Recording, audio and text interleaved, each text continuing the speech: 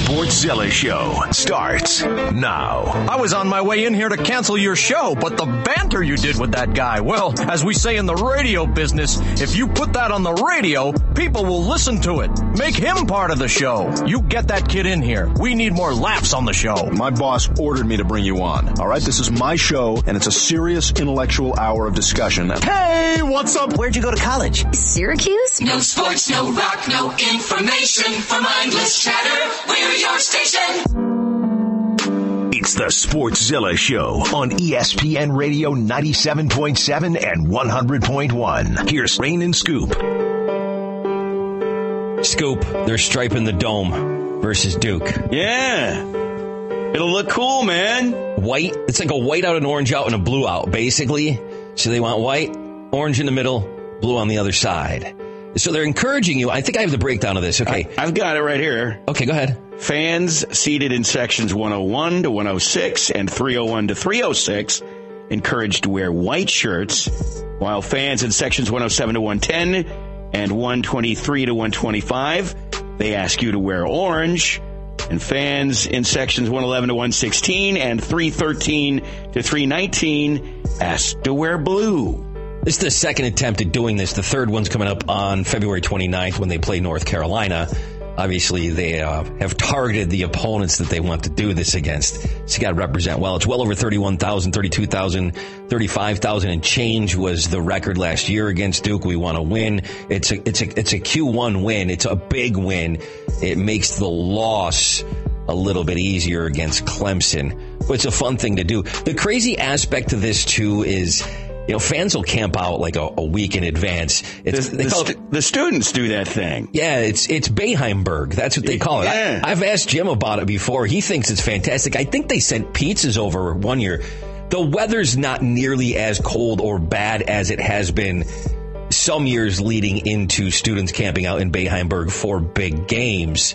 So I think in the past he told me they've sent pizzas and things like that over, which is awesome. I mean, that's a great thing for Jim to do. It's a little bit more tolerable this year, but with the construction going on over there and Conrad McCrane, as they're calling it, or one of the cranes, and they're working on the dome, they're kind of encouraging you to stay out of the construction zone. So Bayheimberg this year has not been what it's been in years past, and it's disappointing because I kind of get amused to look at some of the pictures. It's just weird to see the dome surrounded and it looks like a campground.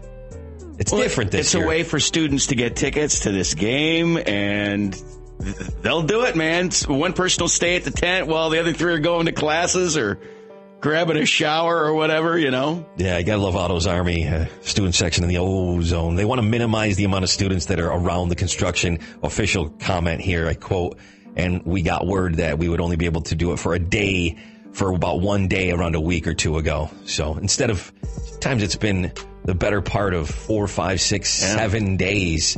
It's a cool thing to think back, like long after you're out of college and go, yeah, man, we used to camp out outside the dome back when Boeheim was the coach there for the big games, and they called it Bayheimberg. Just a neat story. It's unique to Syracuse. Well, this is a great weekend. You've got that Saturday night, SU Duke, and then it's football all day Sunday. Yeah, I mean, students will camp out for big games on other college campuses, but it's Bayheimberg. That makes it unique to Syracuse. And if I'm going to do that, I'm staying in Bayheimberg. I don't know about you, Scoop. That's where I want to be. I saw the picture today, and we see them every year, tents and everything, and the students in there with their laptops or whatever. They're doing their schoolwork inside a tent in Bayheimberg. We've also got the watch party, too. I figure while we're talking about Syracuse and Duke and the game, we'll break down the game a little bit more tomorrow on the Sportszilla Show, right here on ESPN Radio 97.7 and 100.1. But I thought that was a fun thing to discuss. But you can watch, because we're on Twitch right now, twitch.tv, Q Sports Talk, subscribe. But then there's the watch party. Yeah, and that kicks off at 7:45 Saturday night. Syracuse legends Roosevelt Bowie and Eric Devendorf. And their live reaction, you can watch and hear their live reaction to the game as it unfolds. So you have the game on TV, or maybe you listen on brother station TK99, and then you pull up twitch.tv/Q Sports Talk, and you get all this live reaction. Okay, we got Nick Gales in studio with us. Oh, we're going to go to the NBA because there was a brawl And you would think with the recent brawl in the Kentucky game, maybe you would learn from that, but that didn't happen. Kansas, right? Kansas. It was the Kansas game, yes. Kansas State. Excuse me, yes, Kansas and K-State. But you would think you would learn from that because that got ugly. And then Jim Dolan gets heckled to sell the team. He kind of wasn't happy with somebody, a younger fan that was sitting in MSG, heckling with that chant of sell the team, even though there was thousands doing it. Because there was a pretty crappy brawl at the end of it. Jay Crowder was involved. Alfred Payton was involved. It wasn't as crappy as it could have been. You know, it seemed to chill out a little bit. But the ugly part of it, I think, is Dolan going after this teenager who's chanting sell the team and trying to get. I mean, he got trolled by a teenager and he had a hissy fit. But if you're. So you have this big brawl and there's a PR nightmare because it's Kansas and K-State. And then you would think that would at least discourage that for a little while. But who's the NBA team, of course, that has to be immediately involved in one? It would have to be the Knicks. Nick Ailes is in studio. He's a big Knicks fan. What are your overall reactions to that ridiculous brawl? The best part for me was the sniping on social media afterwards. They were taking shots at each other. Did you see any of that? I didn't. I did not. Oh. What do you think of brawl, though? What about your Knicks being involved in this brawl?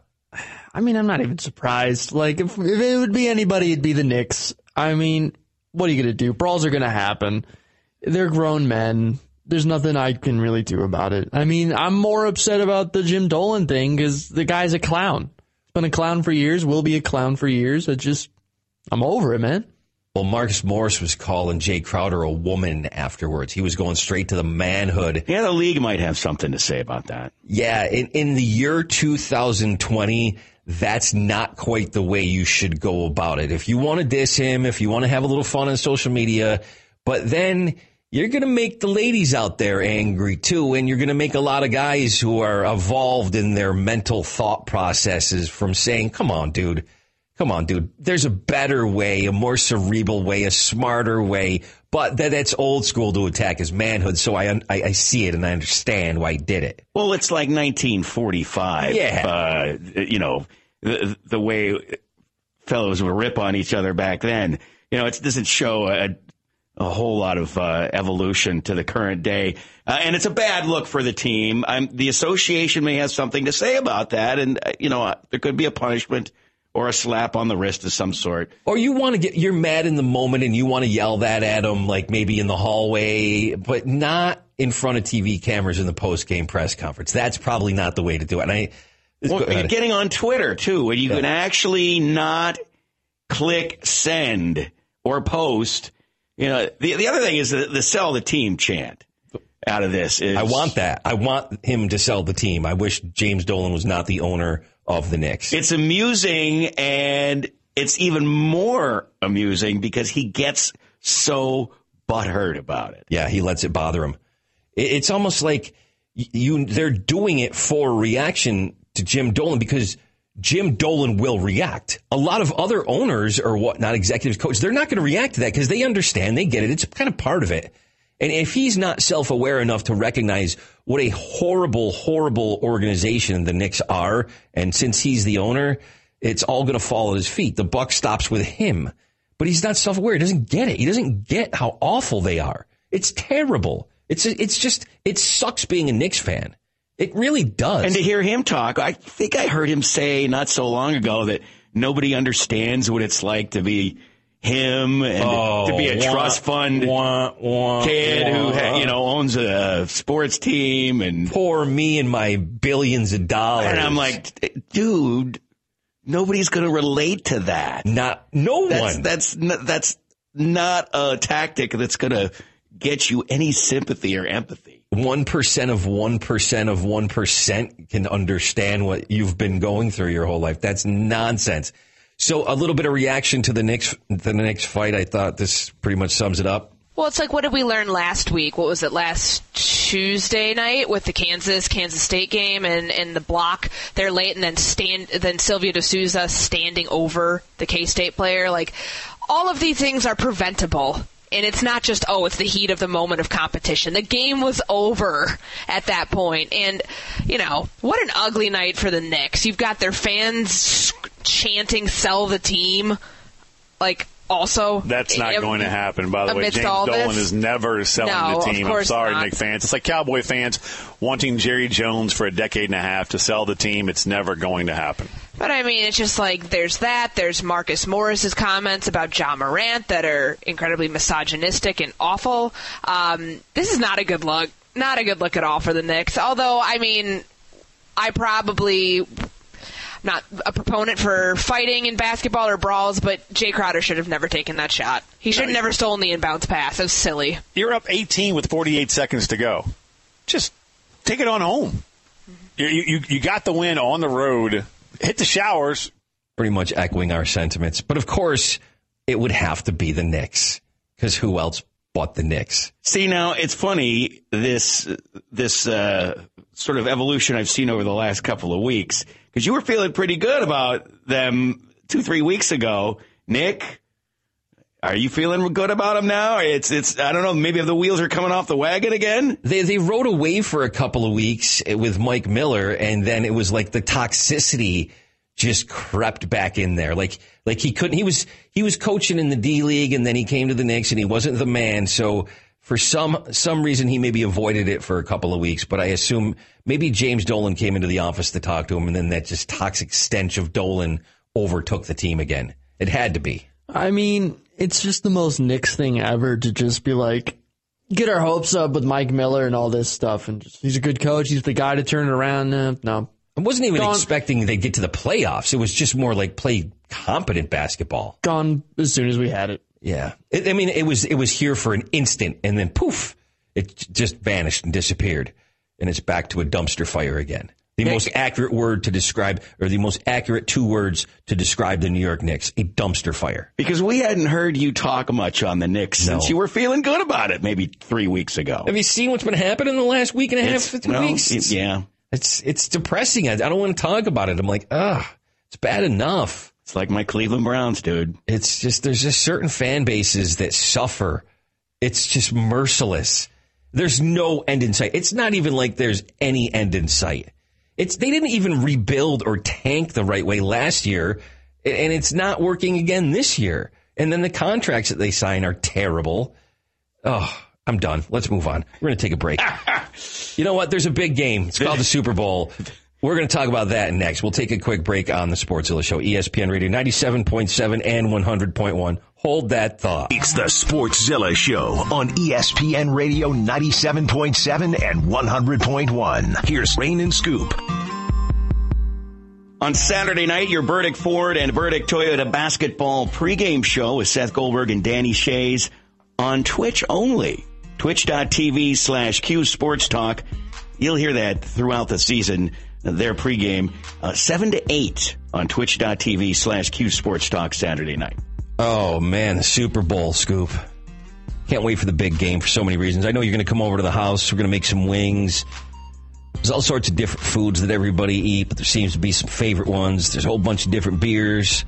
We got rankings on that. There's a lot to talk about over the next couple of days, but I thought I would get you ready if you have a hard time paying attention, especially because there's 2 weeks in between the conference championships and the game. And it gets to the point where it's like, it's nauseating, really. Don't you think? It's like so much. Yeah, but this year it's just been totally overshadowed by Kobe Bryant, so it's not in the forefront like it normally is. Like that media week with every reporter in the world asking every dumb question in the world of every player that's there. Yeah, it really gets... It gets to the absurd at some point. Also, there are people that can't stand the Roman numerals because they can't figure that out. And now, a message from Attention Deficit Disorder Announcer. Don't forget that Super Bowl 54 in Roman numerals is LIV. It looks like live, which makes me think of Liv Tyler, the daughter of Steven Tyler of Aerosmith, who just rocked the Grammys. Although Liv was actually raised by Todd Rundgren. Oh, and Liv is known for her acting roles in The Lord of the Rings, Armageddon, and more recently as Brad Pitt's wife in the movie Ad Astra, which was so boring. I didn't want to live. So enjoy Super Bowl LIV, or live. This has been a message from Attention Deficit Disorder Announcer. She's actually in some show, too, now that's like brand new with Rob Lowe. I don't know why we talk about Liv Tyler. She does have something to do with it, I guess. That fireman show. I can't remember. Yeah. Where he relocates and he goes to Texas to lead up a fire department. I can't remember what it's called. Whatever. But some would debate Aerosmith rocked the Grammys. Like, I've heard a lot. I didn't see it, but everybody who's talked to me about that said they were terrible. But they didn't let Joey Kramer drum with them. He wasn't supposedly in playing shape. They've made him audition to be in his own band. They wouldn't let him into the rehearsal. And then they go out there and hit all kinds of bad notes and really kind of lazy it up out there with Run DMC. It was, it's just kind of silly. If you can't even play and you're keeping this guy out saying he can't play. Andy Reid isn't in shape either. I don't know if he's in game shape, but he's going to coach the Kansas City Chiefs against Kyle Shanahan. Kyle Shanahan looks to be in a little bit better shape. This is the second time Andy Reid's been in a Super Bowl. He obviously lost before with Philadelphia. That was back in 2004. 77 wins with KC, though. So it's not bad. And it's funny because if you look at a couple of other breakdowns, you don't realize it unless you look at the numbers. But Pat Mahomes, 319 out of 484 for the season, 4,031 yards, 26 touchdowns, 5 interceptions, right? Rating 105.3. Jimmy Garoppolo, who is not necessarily given the credit, he's more assumed to be almost a game manager, and they rely more on their defense in San Francisco. Look at his numbers, his passing numbers. 329 out of 476 for 3,978 yards, 27 touchdowns and 13 interceptions, a 102 rating. Now, obviously, there's probably more than double the number of interceptions, but he's still put up quite a few yards, and he's thrown actually for one more touchdown. There is potential that San Francisco has something to offer offensively, and I mean, they can run the ball. Raheem Mostert, you saw what he did. Well, that's the common thing you hear is that, I don't know if the 49ers can keep up with that Chiefs offense.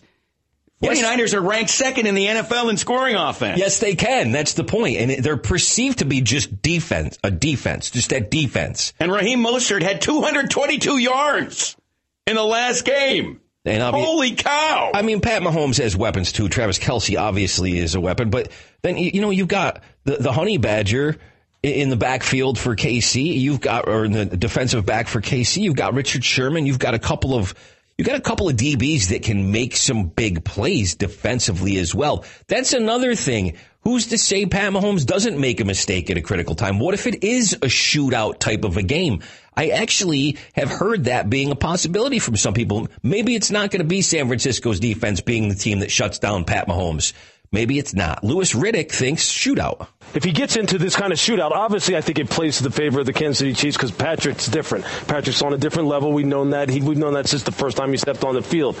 But if Jimmy had to get into a shootout, he went down to the Superdome. We all know what the Superdome is like. We all know what that environment is like. We all know what it's like when Drew Brees and Michael Thomas are on a roll. And he said, you know what? I'll see that throw and I'll raise you one. I'll raise you another one. And if you look at their perimeter players, if you said, look, I'll give you Deebo Samuel, I'll give you Kendrick Bourne, I'll give you George Kittle, and I'll give you Emmanuel Sanders, you think you can win a shootout? I'd be like, hell yeah, I can win a shootout. What do you think? Well, I think they've got an explosive offense, yes. But we said that about the Ravens, and they ran into a team that can run the ball and keep that offense off the field.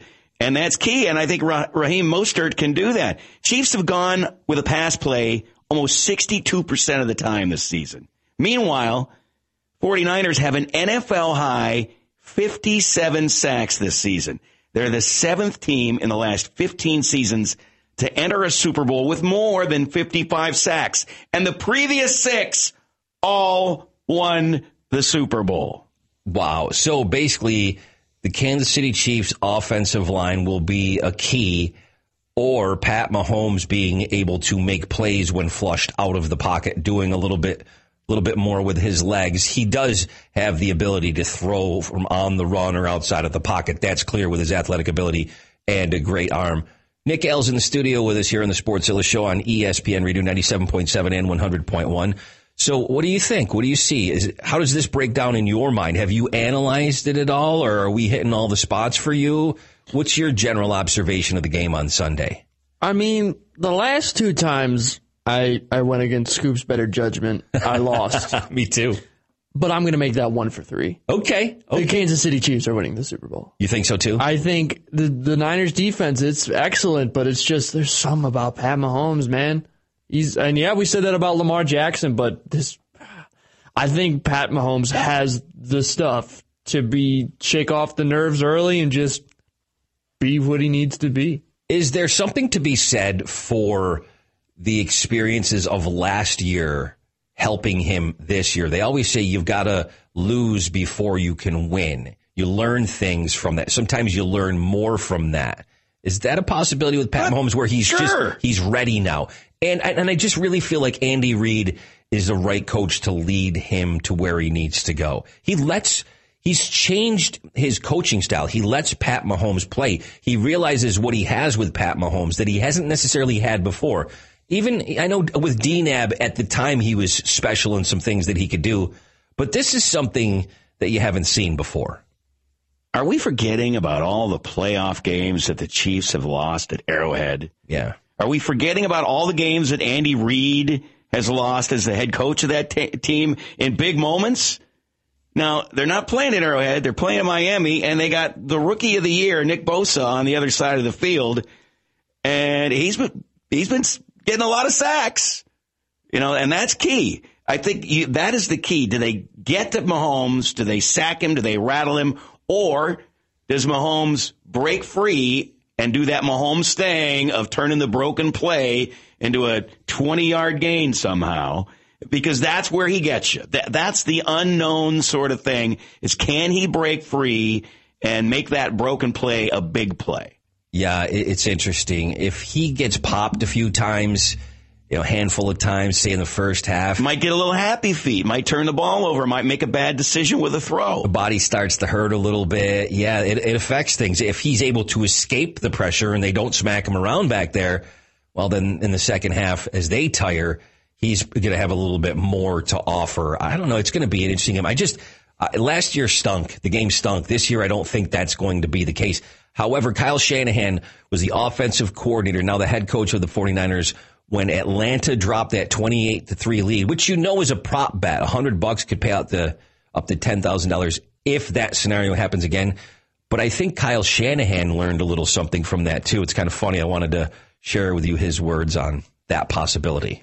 Only he knows, what the true lessons are. But, look, 49ers were dominating that entire game. The Packers made a little run at the end, but the game itself was never really in question. And yet, Kyle didn't smile until the thing was over. And after the game, he said, I know better than to ever count out a football team until the clock hits 0. And that, to me, shows that he's learned something from that game and that game still haunts him and that it's something that he still carries with him, but in a positive way. I apologize. Commentary on that happening to Kyle Shanahan. He's learned something from that for sure, Scoop. Well, that's a nightmare. That's a wake up in the middle of the night in a cold sweat the rest of your life thing. You're going to have that haunt you, whatever you do, whatever, even he almost has to have a whole bunch of success from here on out to maybe start to wash that away. Well, maybe if they take the place of the Texans who got that big lead,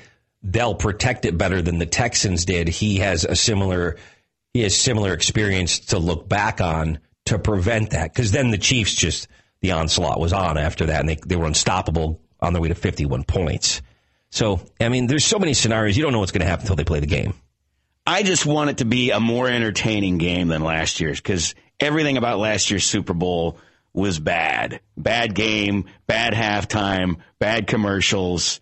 It was such a letdown. And although I think the 49ers are going to win this game, I would rather be wrong and be entertained. You know what I mean? I want to have a good time watching this game. I don't want to be bored and sitting, oh, my God, are any of these teams going to ever do something? Which is how we sat through that whole Super Bowl last year. Let's take a quick break. We'll come back. I learned something interesting about Kobe Bryant, actually. I want to share that with you next. Interesting story also happening in Major League Baseball that we want to touch on before the Sportszilla show is over today. ESPN Radio 97.7 and 100.1. It's the Sportszilla Show on ESPN Radio 97.7 and 100.1. Here's Rain and Scoop.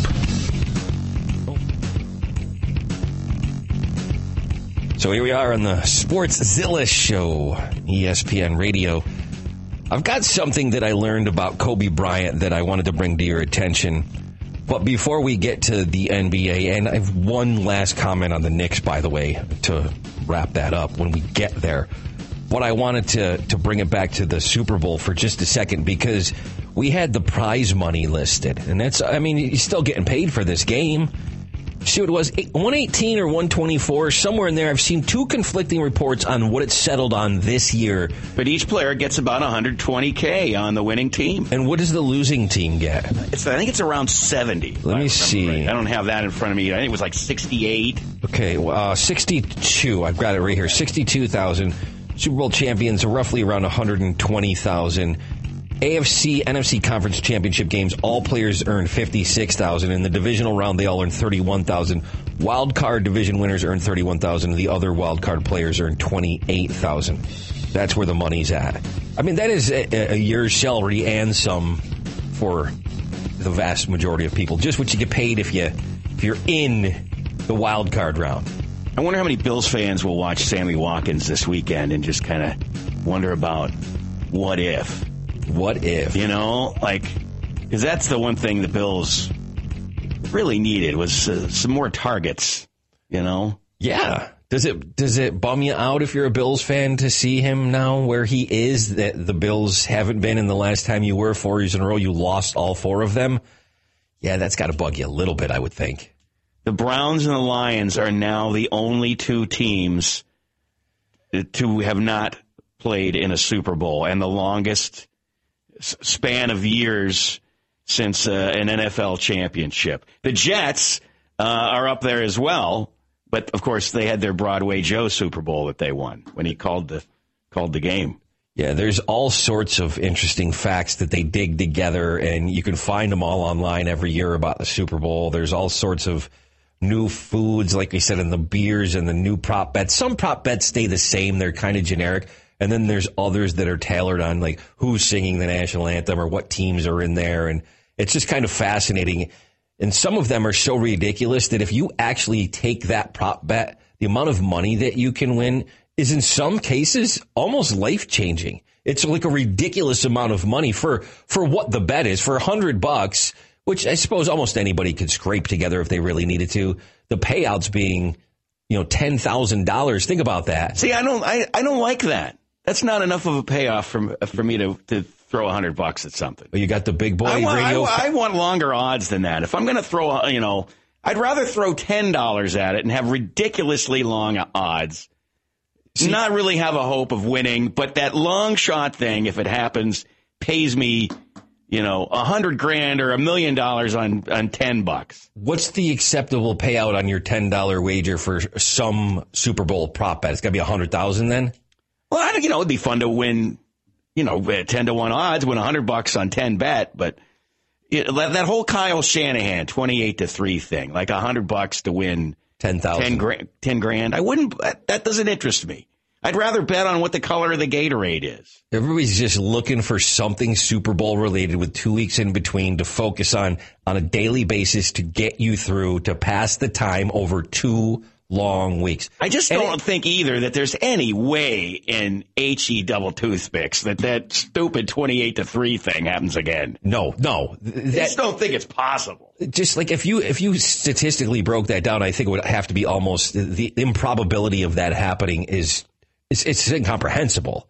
It's just not going to happen. If I'm going to bet $100 on something, I at least want to think I got a chance, or I just want it to be so entertainingly foolish and wonderful that I'm excited by it. That 28-3 Shanahan bet, that doesn't jazz me at all. We still got a few days to go. It's time for the pre-Super Bowl warm-up moment with more completely unnecessary information. This morning, Chiefs quarterback Patrick Mahomes ate 2 eggs over medium with a side of hash browns, 4 pieces of bacon, and 2 pieces of sourdough toast. Immediately following, he used the men's room for approximately 7.5 minutes. And that's your pre-Super Bowl warm-up moment. And that's what Sunday is like leading up to the game, really. If all day. Like all day, that coverage that they have where you get all these human interest stories, and oh my God, and it goes on and on and on forever. I don't know how people sit and watch that all day. We have actually taken, many people have taken time out of their life to debate the death of Mr. Peanut. Think about that. That has been part of the public discourse and the narrative and the discussion. It's a stunt. He's coming back. Of course he is. I'd bet $100 on that. Of course he is. I'd bet $100 that Mr. Peanut is coming back. Something Kobe related as far as his tragic passing. I wanted to talk about this. And I mean, obviously, there's just so much content out there if you were a Kobe fan or if you're feeling it or whatnot. But I just thought I should share this here on the Sportszilla show on ESPN Radio 97.7 and 100.1. It's Rain and Scoop. And Kobe, he basically granted over 200 Make-A-Wish requests. You don't hear about stuff like that. Like John Cena, the wrestler, has granted hundreds and hundreds and hundreds of them. But you never heard about that. You hear all this stuff in the narrative before he passed away about Kobe Bryant did this, did that, what he's done since retirement, what he did in his 20-year career. But I never heard about the Make-A-Wish requests and all of the families and people and lives that he touched behind the scenes. That's what being philanthropic or giving back is all about. And that was a nice thing to read out of the pain and suffering that his family is feeling and the other 7 families and the other victims of the helicopter crash. That was just a nice thing to see that he was doing that the whole time. I thought that was a nice part of this story. There's a lot of stories out there that people have shared over the last week regarding their interactions with Kobe and how he could be a wonderfully considerate, warm, interested person in their lives in the couple of moments that they would spend together. I read this piece by a Cleveland, originally from Cleveland, a comic out in L.A. He's working at a hotel where Kobe is staying as he's going through this thing with his wife. They were kind of separated, and it was right by the Staples Center, this hotel. And Kobe would always have somebody walk him from the Staples Center to the hotel where he's staying. So it winds up being this Cleveland-based comic who's out there living in his car, never really told anybody he was living in his car. He's trying to get his comedy career going. And how Kobe genuinely was concerned about this guy and talked to him. And they both were having marital problems. The comic getting a divorce. Kobe managed to keep it together after it was all said and done. But just the interest that Kobe showed in this guy's life stuck with him. And, he's like, he didn't have to even give me a minute of his time, but he was always very concerned and interested in my life. And that's the sort of stuff we're hearing about Kobe over the last 5 days. Over 200 Make-A-Wish requests for Kobe Bryant. Basketball is something that'll come and eventually go. The beauty in that is trying to use that time to inspire others, to provide some sort of escape for them. I think that's something that lives well beyond the game of basketball, and it's probably most important. Thought it was, of course, very heartbreaking and sad to read the statement released by his widow, Vanessa, in relation to losing her husband and daughter. I don't want to go down that rabbit hole because that's, oof. Well, the LeBron statement, Shaq and Jerry West, it's heartbreaking to see their grief, and it's just powerful stuff. You have to step away from it after a while because it's so emotionally overwhelming. They had a report that Kobe and his wife Vanessa had an agreement that they would never fly in a helicopter together, presumably to ensure that the family would be taken care of in case anything like this actually happened. And that just weirds me out, man. It's creepy, yeah. That is next level creepy right there. Like I get why they would do it, but to hear that now in the wake of all this, it's just creepy. It's like foreshadowing, oh my God. Spencer Dinwiddie of the Nets going from 8 to 26. A lot of players changing numbers, Scoop. Quinn Cook of the Lakers, he had number 2, which is Kobe's daughter's number. He switched into 28 to honor both of them. Alec Burks of the Warriors going from 8 to 20. Kemba Walker wears 8, but he says he's thinking about switching or possibly keeping the number as a tribute to Kobe. I've heard a few players discuss that narrative. I mean, the list goes Zaire Smith, Jahlil Okafor, Markieff Morris, Mo Harkless, Mason Plumlee. A lot of players just contemplating or making number changes in tribute to Kobe. The Sportszilla Show on ESPN Radio. This is 97.7 and 100.1. We'll be right back. Something on Major League Baseball you might not know about. It's the Sportszilla Show on ESPN Radio 97.7 and 100.1. Here's Rain and Scoop. Saturday night, it's the Verdict Lexus and Verdict BMW basketball postgame show after SU Duke. Seth Everett and Eric Devendorf recapping Saturday night's action. They'll take your calls and bring you Coach Boeheim's press conference Saturday night. They made some changes benefiting charity in honor of Kobe Bryant and tribute and all that for the All-Star game. That information's out there. Perhaps we'll cover that in a little bit more detail tomorrow. One last thing on the NBA. I did promise that I would just share one thing related to the Knicks before we're done. And this just pretty much sums it up. Nick L's in studio with us today. You'll agree with me, buddy. Ladies and gentlemen, please welcome your New York pieces of dog. Thank you to Family Guy for the evergreen episode that is just correct. Like, you can watch that, and anytime it comes back on television as a repeat. Somehow it's topical. Year after year after year after year. Yeah, you said it was palpable in here, the disgust, when we were talking about that earlier. Yeah, both you guys, you could just see the exasperation oozing from your pores. We did promise one thing Major League Baseball related. Maybe you don't know about this, but a DraftKings player filed a class action lawsuit against Major League Baseball and a couple teams because of this sign-stealing scandal. So their fantasy baseball contest from 2017, when the Astros first used the electronic equipment to steal the signs, were tainted by cheating and compromise. That's according to Christopher Olson. What do you think of this litigious guy? He's a Massachusetts guy and is saying that the quote from the suit is wrongful promotion of fantasy baseball wagering competitions that they caused to be and knew or should have known were corrupt and dishonest. Now, baseball just into this partnership with DraftKings back in 2013. Look, I think it's a good class action lawsuit. They're going to get some traction with this. And I don't know that this will be the last class action lawsuit. If I'm a Houston Astros season ticket holder, I might be part of a class action suit if some lawyer starts to round up season ticket holders, because it's not what you bought the ticket for. And if you're wagering on sports and it's fixed, you got a legitimate argument, You really do. That's the thing. It's not a frivolous lawsuit. There's some merit to it in some senses.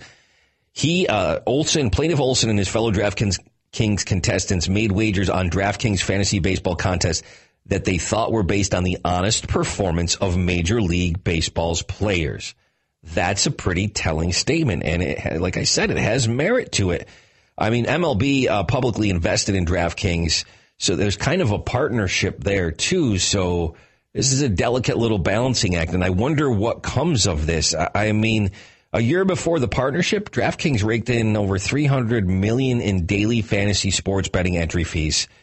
Jeez. My guess is there's big money here. My guess is it gets delayed as much as possible by the lawyers of Major League Baseball. So it'll wind up taking, not that I know, but I'm going to guesstimate 18 months to adjudicate this and figure it out. And there will be discussions all along the way about settling this. Can we just settle this and make this go away? What can we write you a check for? How much do you want? We don't want the public we don't want any more traction on this story. We don't want it to have legs. We just want it to just fizzle away. I'm sure the lawyers are already reaching out for other people who bet with DraftKings to join the class action lawsuit. Well, here's where it gets interesting. The Boston Red Sox are also defendants in this suit. Yeah. So he's going after the Astros and the Red Sox, and I guess they're going to have to deal accordingly. Maybe you'll hear more about it, or maybe they do just get in the back room, work out a deal, and it all goes away. But if they get enough people that want some money, you never know. It keeps going on. You're on the block in just a few minutes. We're getting to the top of the hour. That means Brent Axe is next. It's been the Sportszilla Show. We'll see you tomorrow on Friday at 3 for Scoop and Rain and Nick Ailes, the depressed Knicks fan. This is ESPN Radio at 97.7 and 100.1.